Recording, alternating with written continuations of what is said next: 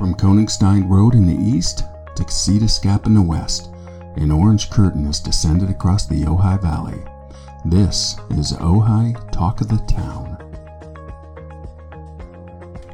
Hey everyone, Brett Bredigan, editor of your Ojai magazines, the monthly and quarterly. This episode, our guests are Dr. J.B. Dyas and his partner Cynthia Allen. You're in for a treat as we go deep into jazz and what it means to the world and how it can apply to virtually everything in your life. I hope you enjoy. Dr. Dyas, Cynthia, thanks for joining me. Thanks for having us. Yeah, of course. I'm very excited for this talk. We got some distinguished guests, and we're going to talk about jazz, which I don't think I've had any jazz musicians or musicologists or pedagogues on the podcast. So this is going to be interesting. As you know, we were just talking about Maynard Ferguson, who lived here for many years, and also Gene Lees, and who's well known for, if you want to pick it up from there. Well, thanks for having us, Brett. Yeah, Gene Lees, what a great writer, jazz critic, jazz historian, writer, composer, lyricist, wrote the lyrics for Quiet Nights of Quiet Stars, also known as Corcovado by Antonio Jobim.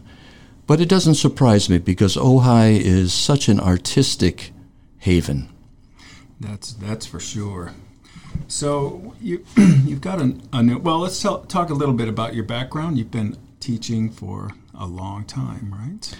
I'm a jazz bassist, but I'm also an academic. I have a PhD in music education, and I currently serve as Vice President for Education and Curriculum Development at the Herbie Hancock Institute of Jazz at UCLA. But I still consider myself a jazz musician first, and when I do my taxes and it says, profession, I always write down jazz player. Yeah. That's what nobody's ever pushed back on that. They're like, what the heck is that? So you've got a new project. Well, maybe not new, but you've been developing this for a while about using jazz for wide lateral of things to do with business and life. Absolutely. My presentation is called Leadership Through the Jazz Paradigm. And I talk about jazz, diversity, equity, and inclusion in this talk. And what this is for, it's for basically non-musicians. It's for company executives,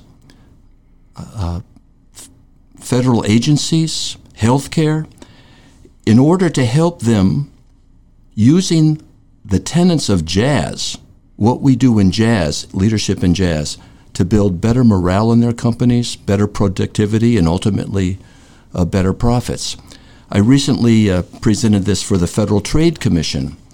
And the Federal Trade Commission, that's one of the government agencies, they're one of the good guys. The Federal Trade Commission, they're the ones that make sure there's no monopolies and that there's truth in advertising. Equal playing field. Yes, and so they contacted me a while ago because they were interested in learning from the jazz space how to build better partnerships and coalitions in their space.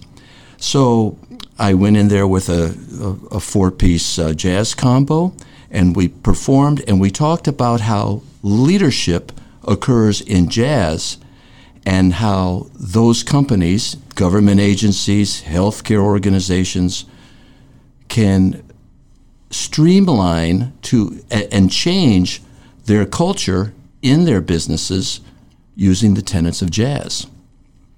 And what is that like? I know you've described jazz as a conversation.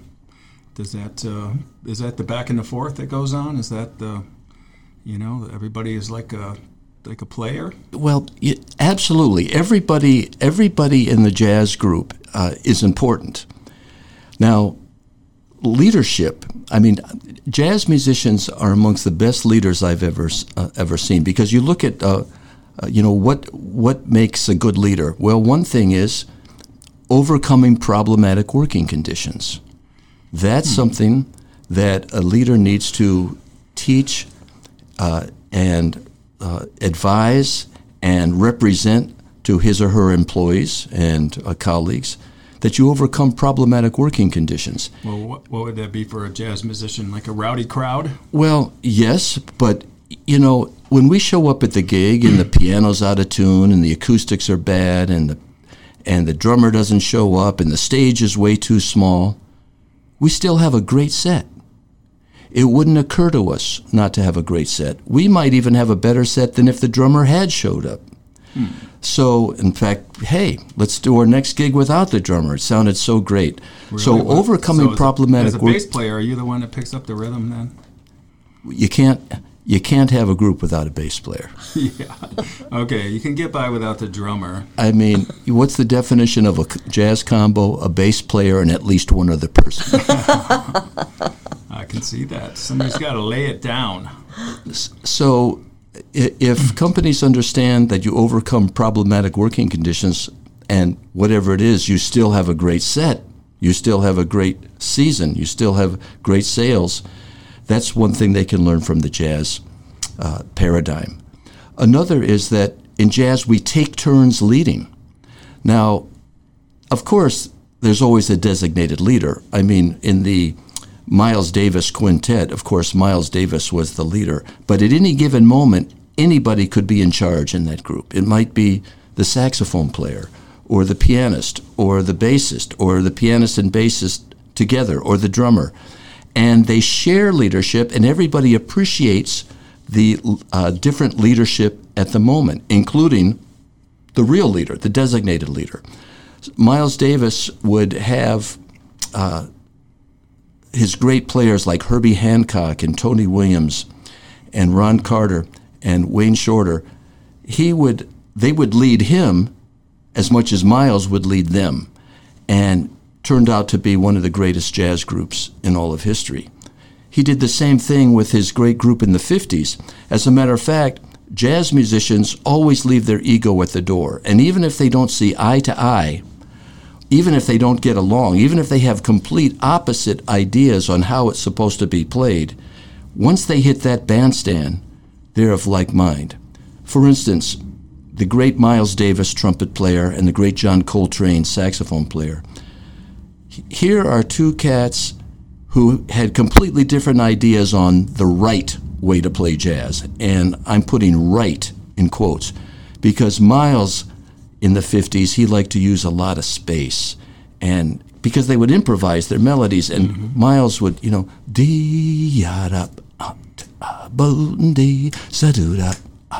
wait,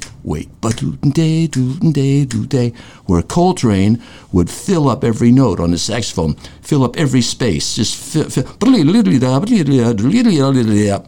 and yet, and Miles would play just maybe 2 or 3 choruses, meaning just a couple of times through the form of the tune, where Coltrane would go on and on and on and on and on. I mean, he would just play so long. There's the great story about how they were playing at the Village Gate, and Miles would play his solo, and then Coltrane would start playing his solo. Miles would go downstairs, walk to the deli 2 blocks away, get a ham sandwich, have it, come back, and still be in time to play the melody again at the end of the tune. Snapping his fingers the whole time. And the beat. Exactly right. And Coltrane came to Miles and said, Miles said, Train, man, you play too much. Miles had this throat condition where he talked like this. Train, man, you play way too much. And Coltrane says, yeah, Miles, I just don't know how to stop. I get going. I don't know how to stop. And Miles said, try taking the horn out of your mouth. So sometimes it's just not that deep. So they came together and created an album called Kind of Blue in 1959, which is not only a masterpiece. After the Birth of Cool? It's Birth of the Cool came after that. Oh. But I think Cool was birthed then, to be more specific. But what I was going to say was that it's not only a masterpiece artistically, in the same way that Beethoven's Fifth Symphony or anything by Da Vinci or Baryshnikov or Spielberg is a masterpiece. It was also a commercial success and is still to this day the number one selling jazz record in history. So people with complete opposite views come together, they make something much better than if they had the same views, and businesses can learn from that. Yeah, I can see that. Give and take. Yeah, I only have one Miles Davis story. Somebody was a horn player, I think. Miles Davis had played some gig. This was like in Detroit, long time ago. Not that long ago, actually. It was like he was pretty like in his it was like in the early 90s. Didn't he die like 95 or 96? Or maybe it was in the late 80s.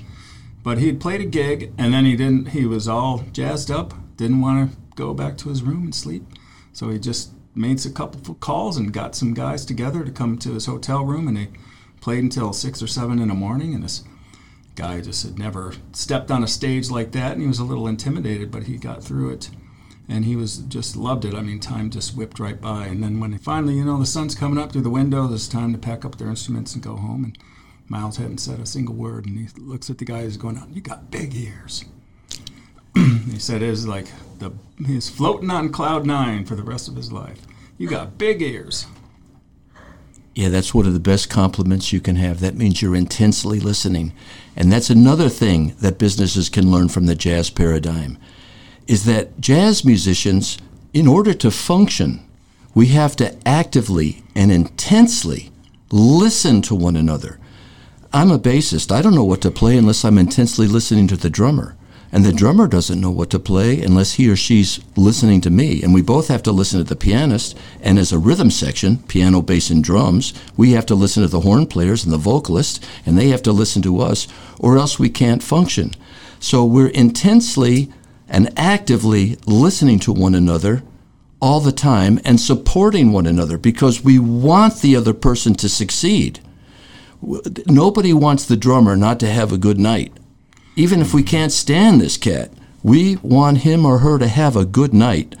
So we support, we encourage, and that's what businesses have to do. And when they do, they see that the whole is definitely greater than the sum of the parts. I think that's a good point. I think about investment decisions of like Berkshire Hathaway. What's that guy's name? Not Charlie Munger, the big guy. Warren Buffett. He always looks for companies that have a whole greater than a sum of the parts. And it's like, usually, interestingly, it's with a CEO is not all that. Like the company would do great without him, maybe even do better without him. But it's the idea that everybody is so in tune with each other all the way across.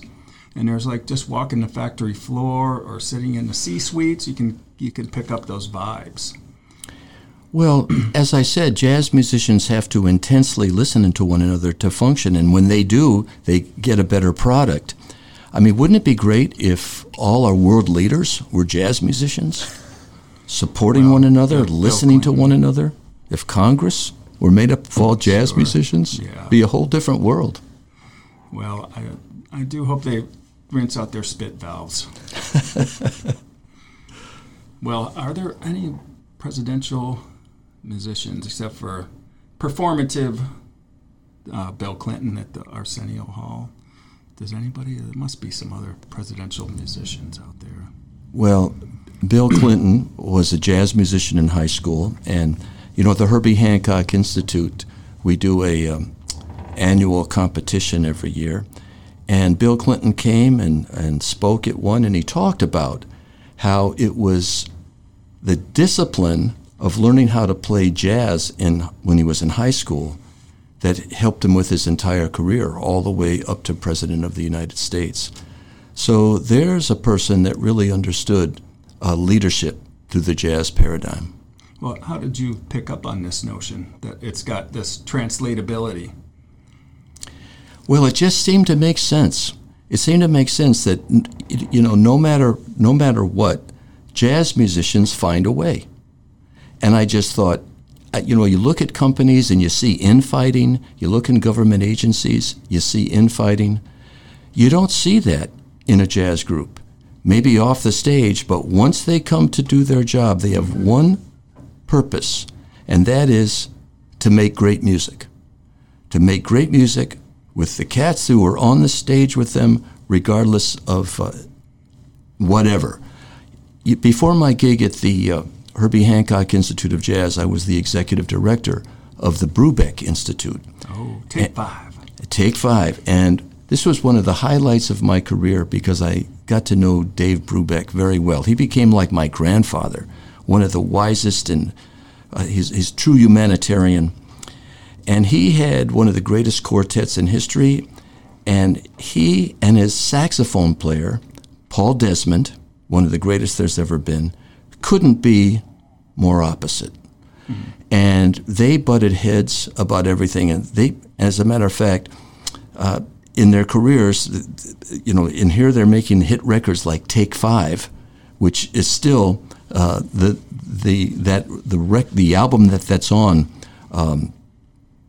called Time Out, is the 5th #1 selling jazz album in history.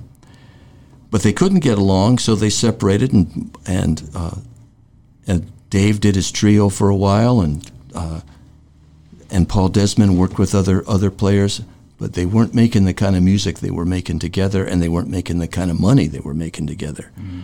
So they came back together. Dave was a devout family man, devout Catholic, didn't drink, didn't smoke, didn't do drugs, went to church. Paul Desmond was a true ladies' man. His alcoholism is well known. He a chain smoker, always had a woman on each arm. Chain smoker, he died of lung cancer at age 52. But they came together, and when they hit the stage, man, it was one mind, one purpose, and they've made some of not only the greatest jazz in history, but some of the greatest art in history, regardless of genre. Yeah. Right up there with all the great artists. And businesses need to do that. Paul wanted Dave to succeed, and Dave wanted Paul to succeed. And they would take turns leading, just naturally. It wasn't, oh, now you lead for a while, now you lead for a while. They would just fall in, and if businesses would learn that technique, they'd have better morale, more productivity, and higher profits. Yeah, there's the flow state, they call it, right? They can trace it on an MRI when the areas of your brain get lit up, the whole brain, not just one part. And you're just like, time just flows effortlessly, and there's the conversation that goes on back and forth. There's no effort at all. It's just a state of mind. Well, now I know jazz is described as the truly original American art form. Why is that, and how did it become recognized as that? Well, jazz is truly America's music. It was born here in this country. A lot of people think that jazz came from Africa. But jazz did not come from Africa. Jazz came from America. It was African Americans who invented this music, and African Americans. And jazz is basically, at least when it started in New Orleans a little over 100 years ago, is a new music. The very first jazz recording was made in 1917. And so you have certain elements coming from Africa, like the rhythms we hear in jazz, coming from the African musical tradition, the sensibility of playing it in your own distinctive, personal way came from Africa. What came from Europe? Well, the instruments we use in jazz, the piano, the saxophone, these are European inventions. Also, the chord progressions are basically classical music, Baroque, basically Bach. A lot of people argue that, you take Bach, you hip it up, you have jazz. And then improvisation actually came from both cultures, and you put all these elements together in a cosmopolitan city, a port city like New Orleans, where all these different people that are coming from these different backgrounds come together. You add a little bit of soul, you add a little bit of gospel music, you add some blues, and jazz was born. Well, I've heard ragtime is a progenitor, and I'm not sure exactly how so. Like when people say W.B. Handy was set the stage for jazz, I imagine that's just one of many currents, but going back to like the late 19th century, early 20th. What was it that set the stage for the emergence of jazz? And how did you know? Is there like a moment that this is not jazz, and then, whoa, this is? Well, ragtime was the direct precursor of jazz. So what you had was you had people like Scott Joplin, and what they were playing in their left hand was this steady beat, kind of like a European march. Boom, chick, boom, chick, boom, chick, boom, chick, where the right hand would do all this syncopated, like African rhythms and ragged rhythms. That's why it was called ragtime. So you had that happening where you had that marriage again. Remember, jazz being a marriage between European musical traditions and African musical traditions. Now, of course, jazz is influenced by all traditions, all continents, all ethnicities, all countries, all backgrounds. But the basis was the European and the African. So you have Scott Joplin and these ragtime players playing the steady beat in the left hand, European style, strict, the right hand ragged, and then what happened was you had ragtime bands that imitated ragtime piano players.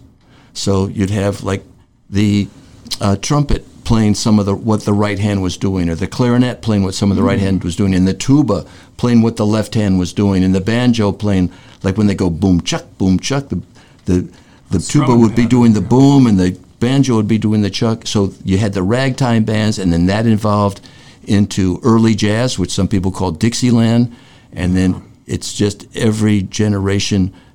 It went through, went to swing music and bebop and hard bop and cool jazz and free jazz and avant-garde jazz and fusion.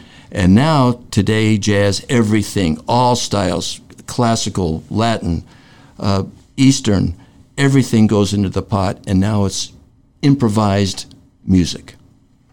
And how did it get out into the rest of the world? I know France was early recognition of jazz as an art form, but like it has just like folk and blues had to get reprocessed through the English to become rock and roll. How did that happen with jazz?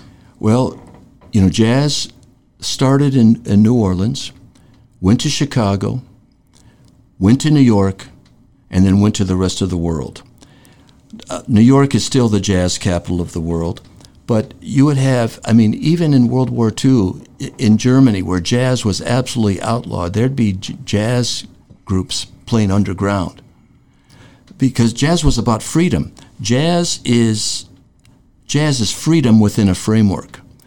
And freedom within a framework. I'm going to write that down. Yeah, freedom within a framework. And so the French, of course, loved jazz. Django Reinhardt, there were Stefan Grappelli, there were these wonderful European musicians. And now, of course, jazz is played and listened to all over the country, all over the world, on all 7 continents. Even in the science lab in Antarctica, they're listening to jazz. Even in outer space, in the space station, they're listening to Miles Davis. And I know this on good authority. Yeah, isn't that interesting? I wonder whether the records that went out in Voyager, where they're shooting all the trove of human knowledge into outer space, and aliens will pick up on it someday. I wonder if there's jazz in that. That would be you think about America as this place where people come from all over with their contributions and how it comes together. And that's like, it seems like where else but here, It couldn't have happened anywhere but here. Mm-hmm. And, jazz is now, we call jazz America's music, but in truth, jazz is now the world's music. Yeah. There are amazing Japanese jazz musicians and South American jazz musicians. What's the lady's name, the piano player that's so vibrant? Hiromi. Yeah, there's a friend of mine in Ohio that plays drums with her on her tours. Says it's just the most amazing correspondence with the audience. Like, she just engages people incredibly. Isn't that something? She's a classical musician. Her parents rebelled against her stepping outside the bounds of, the Schoenberg and the Stravinsky and the microtonal scales and all that. They wanted her to do that contemporary modern, but she slipped out the back door and went to these clubs. And I just think it's wonderful. It seems to be that it's a natural evolution, that jazz began here, and it seems to make sense now that the world will be operating more on an equal playing field where everybody has a voice, like in a jazz ensemble. Everybody can have a chance to shine and to contribute. And it doesn't matter what your background is in a jazz ensemble, because your goal is a common goal, to have a good set. And I feel that this applies to businesses, that you can come into a business from a different culture, different background, different language.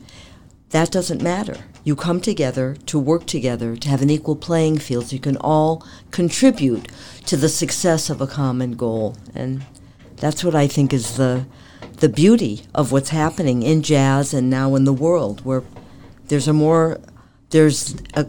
awareness of equality that always needed to happen, and now it's really coming to the forefront. Well, I can certainly see it as a metaphor, but even more than that, it's just a practice. Well, it's individual freedom, but with responsibility to the group. Yeah. That's really what it is, I think. And isn't that the definition of democracy? Individual freedom, but with responsibility to the group. Mm-hmm. There's no better example of a perfect democracy than a jazz ensemble, because that's what it is. It's individual freedom, but with responsibility to the group. When I'm performing in a jazz group, I can play whatever I want to play, as long as it makes the group sound better. So somebody tosses it over to you, and you toss it back, and it does sound like one of those corporate team building exercises. Yeah. When I do these presentations, we always get, they always do the evaluations afterwards, especially if it's like for a business where they do a retreat, or they have a conference or a leadership conference or whatever, and there's many speakers, and they talk about this and they talk about that.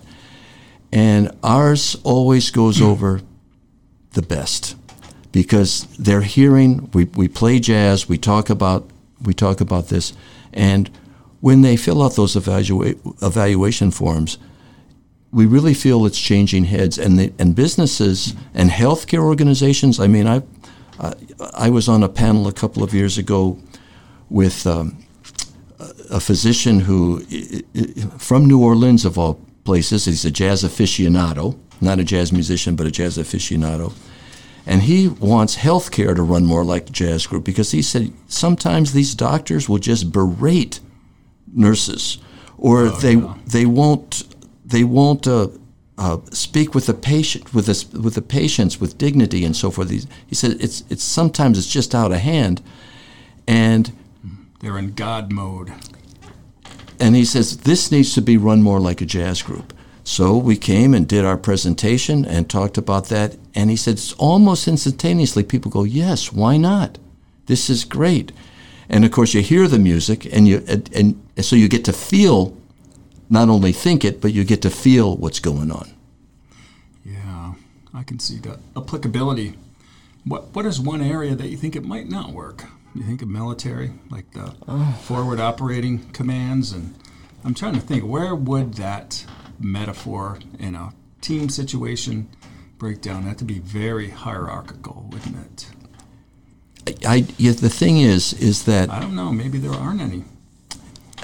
The military is a good example where I think it would work, because if it's the Dave Brubeck Quartet or the Miles Davis Quintet or the J.B. Dyas Septet, yes, I'm in charge, and it's finally, if push comes to shove and there's got to be some tough decision made, then of course that leader makes the decision. But with everybody working together for a common goal, that's exactly what the military wants. Yeah, isn't that Napoleon said every corporal has in his knapsack a marshal's baton. Oh, I love that. Oh, I'll borrow that if I may, Napoleon. Well, the idea that a big part of his success is that he was a peasant. He came from nowhere, so he brought all the other people like him together. It was like he flattened out the hierarchy, so people at the lowliest private could make a battlefield decision. And that's how it is too in jazz. I mean, the least experienced player on that bandstand might just absolutely have the magic that night. And well, you say septet, so 7 players. Is that that must be a little more complicated than a quartet? Yeah, the more horn players you have, the more preparation you need. But it's still the same paradigm. Well, what is the septet? How many brass do you have? Well, that's 3 horns and 4 rhythm, meaning that you have trumpet, saxophone, and trombone, and then piano, bass, guitar, and drums. Yeah. So 1917, and then what was Gershwin's Rhapsody in Blue was only not even 10 years later, right? Yeah, and so it moved fast. Yeah, and the Rhapsody in Blue is a jazzy piece, but it's not jazz. Really jazz. Because it doesn't have improvisation. The most... Oh, it's all notated? It's all notated. The most important, except when Herbie Hancock... takes hold of it. Yeah, when Herbie Hancock played it with the L.A. Symphony a few years ago, and he improvised, and it was great. It was tremendous, and everybody loved it, except, for the purists, and they're going, "Oh, what are you doing?" And Herbie would, my answer is making it better. Yeah, sure. That's nothing stays static. But the reason why I'm in Ojai is just a few weeks ago, I did this presentation at the Ojai Retreat. And the Ojai Retreat is a wonderful getaway for us living in Los Angeles. And it was attended by business people and people leading organizations, and then people just wanting to know more about jazz. Loving music lovers of all stripes, wanting to know about more how jazz works. And that's how I start off my presentations. I talk about how a jazz tune is put together, how jazz works, and give some demonstrations of that. And then we talk about what the jazz paradigm is, and how businesses, healthcare organizations, government agencies can learn from that paradigm and apply it in their own situation. Yeah. And from this, the Ojai Retreat is going to be, in the near future, having a music master class and concert series where they'll be bringing in artists to not only perform at their new performance space, which is under construction but will be finished soon, but also master classes for musicians and non-musicians alike. You teach master classes? Yes, I do. I do master classes all over the world, and jazz has given me that life. I've performed now in all 50 states. I've done jazz master classes in South America, in Russia. Oh my God! In 2018, we're in Russia. Everything was cool. Oh my God! They loved Americans. They loved jazz. Yeah. In Cuba. In Australia, Istanbul, Paris, France. Japan. Osaka was one of my favorite cities. They're crazy for jazz in Japan, aren't they? I was treated like a rock star. Or Frank Sinatra. I mean, it was unbelievable the kind of respect you get when they know you're a jazz musician in Japan. Well, how did you get into jazz in the first place? Where'd you grow up, and what's your background? Well, I grew up in New York, in Greenwich Village, and I was a theater kid. My dad was a director-producer, and my mother was an actress. And every summer... Stage? Was she stage actress? Stage actress and a drama teacher. And my dad was medium successful. My dad had one Broadway hit called Send Me No Flowers in the 60s. And then we had a summer stock theater in a place called Saugatuck, Michigan. And every summer... Marjorie Morningstar? Say it again? Marjorie Morningstar, remember that? That was the first movie where I ever heard anything about, theater camp. Yep. Yeah. Well, Summer Stock, it was a professional equity house, and I was there for 17 seasons. Whoa. From the time I was 2, and I learned every phase of the theater. I ran lights, I ran sound, my sister was a costumer. I helped her in the costume shop. I cleaned the dressing rooms. I filled the Coke machines. I played drums in the pit. I acted in plays, worked in the box office, worked in the shop, learned everything. But my dad would always say, because my dad, as I said, was medium successful, like he'd be home a lot, and then he'd be not home, and then he'd be home a lot and not home. And he would say, Jim, Billy, stay out of the theater. You don't need this. You can get something far more stable. I'll send you to college. I'll pay for your college tuition, but not if you're going to be a drama major.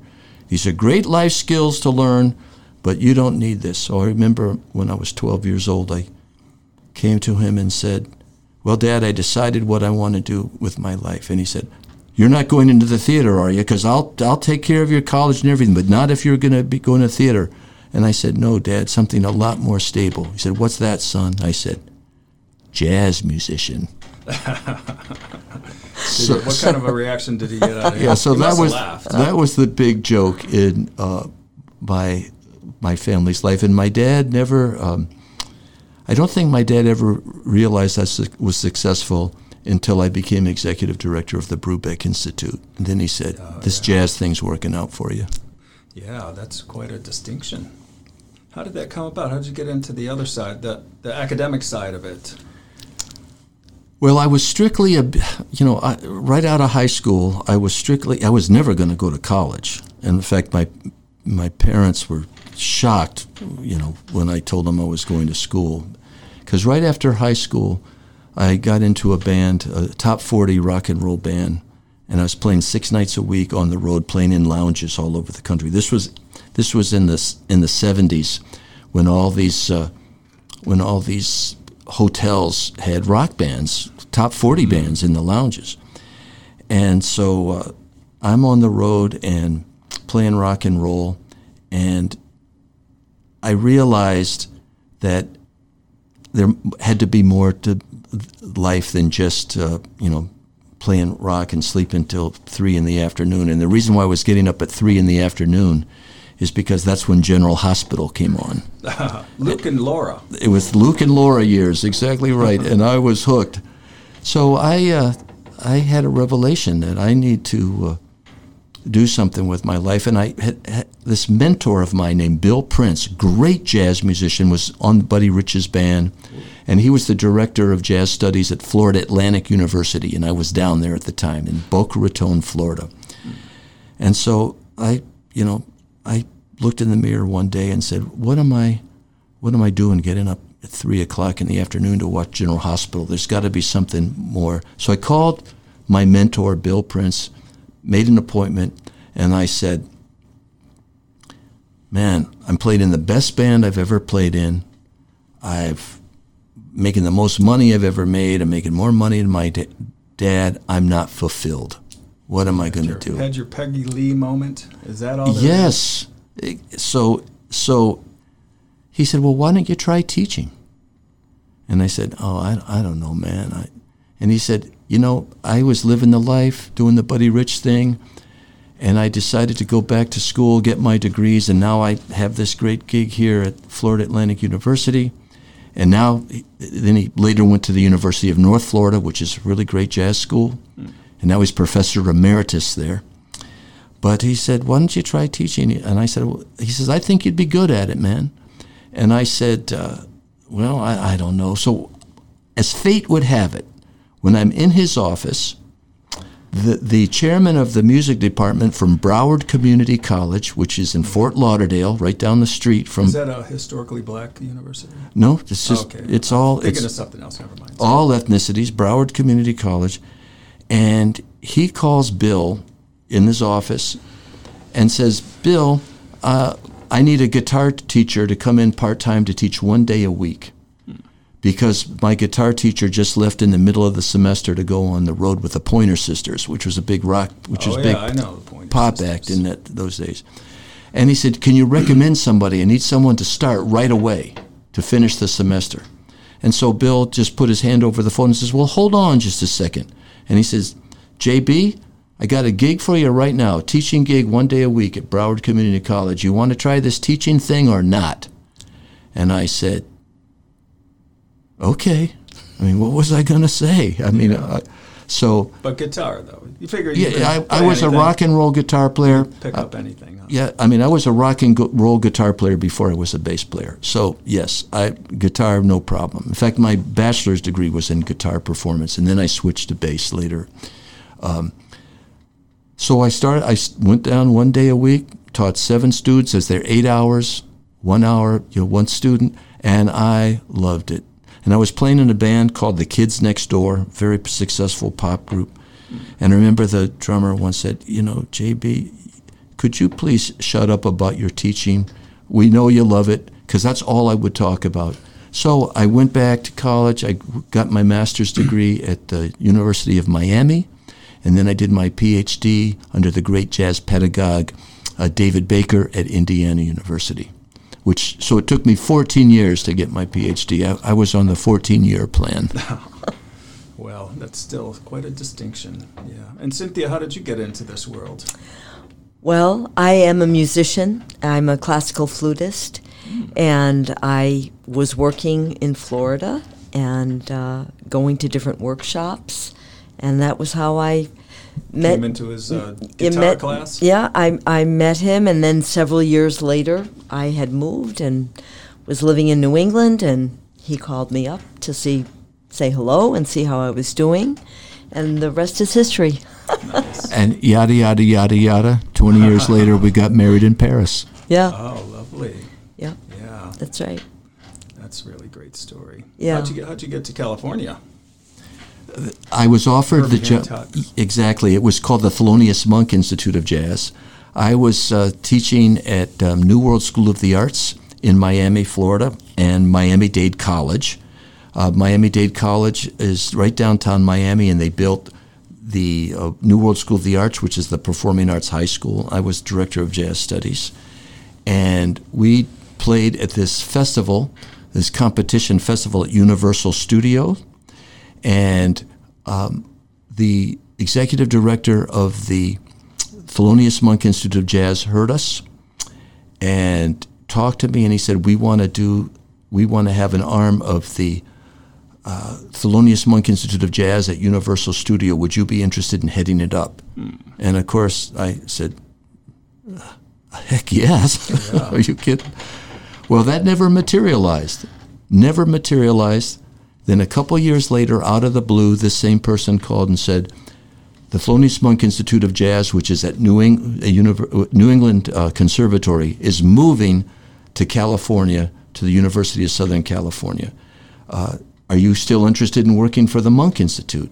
And I said, heck yeah. And so I moved out to the Monk Institute at USC. While I was there, I was recruited by to be executive director of the Dave Brubeck Institute.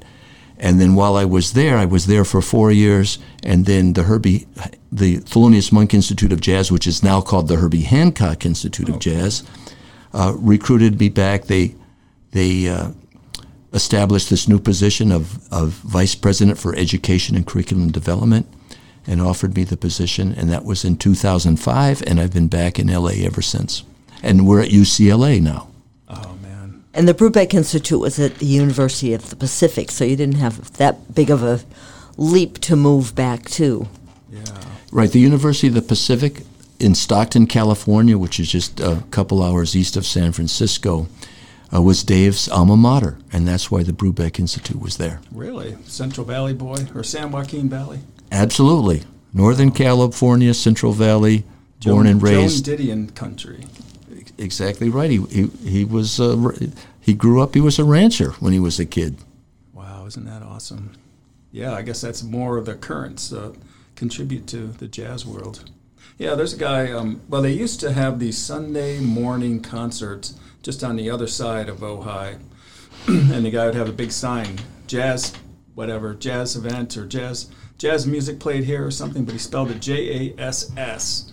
And everybody would think that was a typo, but it's not, isn't it? Like the very first spelling of jazz was jazz. Right. And, you know, the terminology came when you jazz something up and you made it more lively. Mm-hmm. And that's how the music got to be named jazz, because they would take music and make it more lively. And they'd say, well, you jazz it up. And then because it was spelled Jass, as a matter of fact, that first recording in 1917, the very first jazz recording Who was on that? The original Dixieland Jazz, Jass band.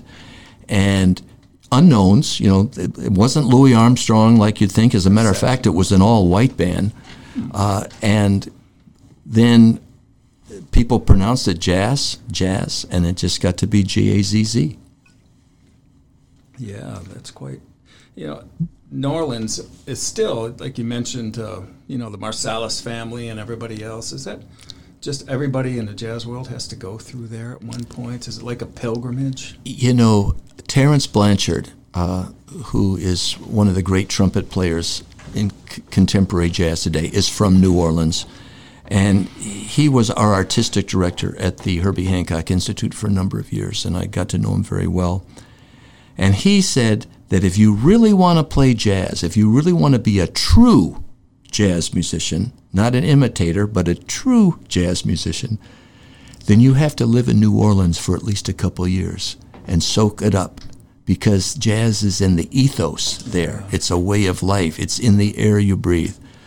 Now, I don't know if you have to do that, but it certainly, when you go to New Orleans, jazz is more than just a music there. It's a way of being. It's in the ethos.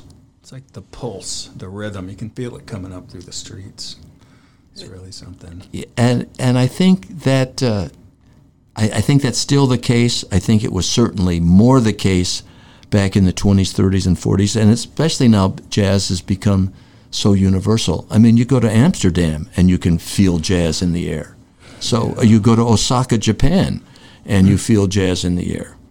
And I was in Colombia performing and doing a workshop, and jazz is in the air. And as I said, they're listening to Miles Davis up on the space station. So I think it's everywhere. Yeah. Well, I think that's a good place to draw it up. Anything else you want to say? I'll get all the stuff in your notes about how to get a hold of you and more information. Well, maybe the article that you wrote about leadership through the jazz paradigm, you might want to mention that, sweetheart. Well, as I was saying, we did this presentation for the Federal Trade Commission, so I wrote an article in Jazzed Magazine, Jazzed, Jazz Magazine, a synopsis of that. And you can find that article on my website. And my website is easy. It's just my name, jbdyas.com. That's JBDYAS, jbdyas.com. And you go to the website, and then you click on articles at the top, and you'll see my articles there. Also, I've got some videos there also about what jazz is, why it's important to the world. One of those videos I did with Herbie Hancock and the U.S. Secretary of Education, Miguel Cardona, and that one's had over 500,000 views on YouTube. And for a jazz musician, that's huge.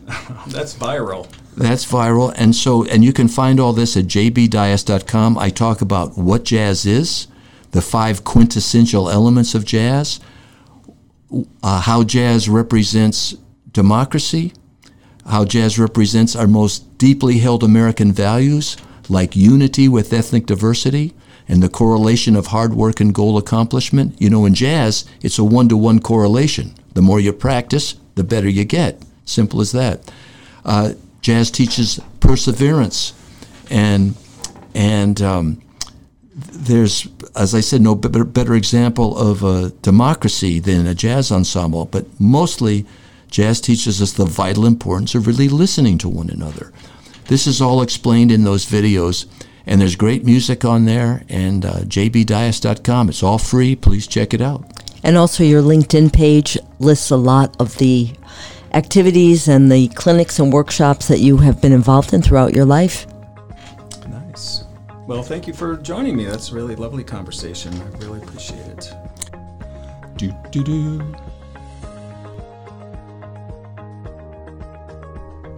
Hey everyone, Brett Bradigan, just thinking out loud. So the conversation was just getting rolling when I realized I didn't clear my disc from the last episode. So we had to cut it short. Could have gone on for a long time. He's a really fascinating man and couple. I highly recommend you go to his website, jbdyas.com. Check out some of his videos he's recorded about jazz. The whole idea, well, one thing we didn't talk about that I wish we would have is blue notes. When somebody messes up, whether because they're not paying attention, they're not listening, as he mentioned how important that is, a skill that all of us could do well to emulate, that the other players can pick up the slack. He talked about Miles Davis, how he took a John Coltrane misstep where he completely got off key, different timed signature even, and turned it around and became one of their really outstanding pieces. It's just the give and the take and the covering up for each other and the fact that we've got each other's back. Maybe that's a lesson I want people to take away from this interview.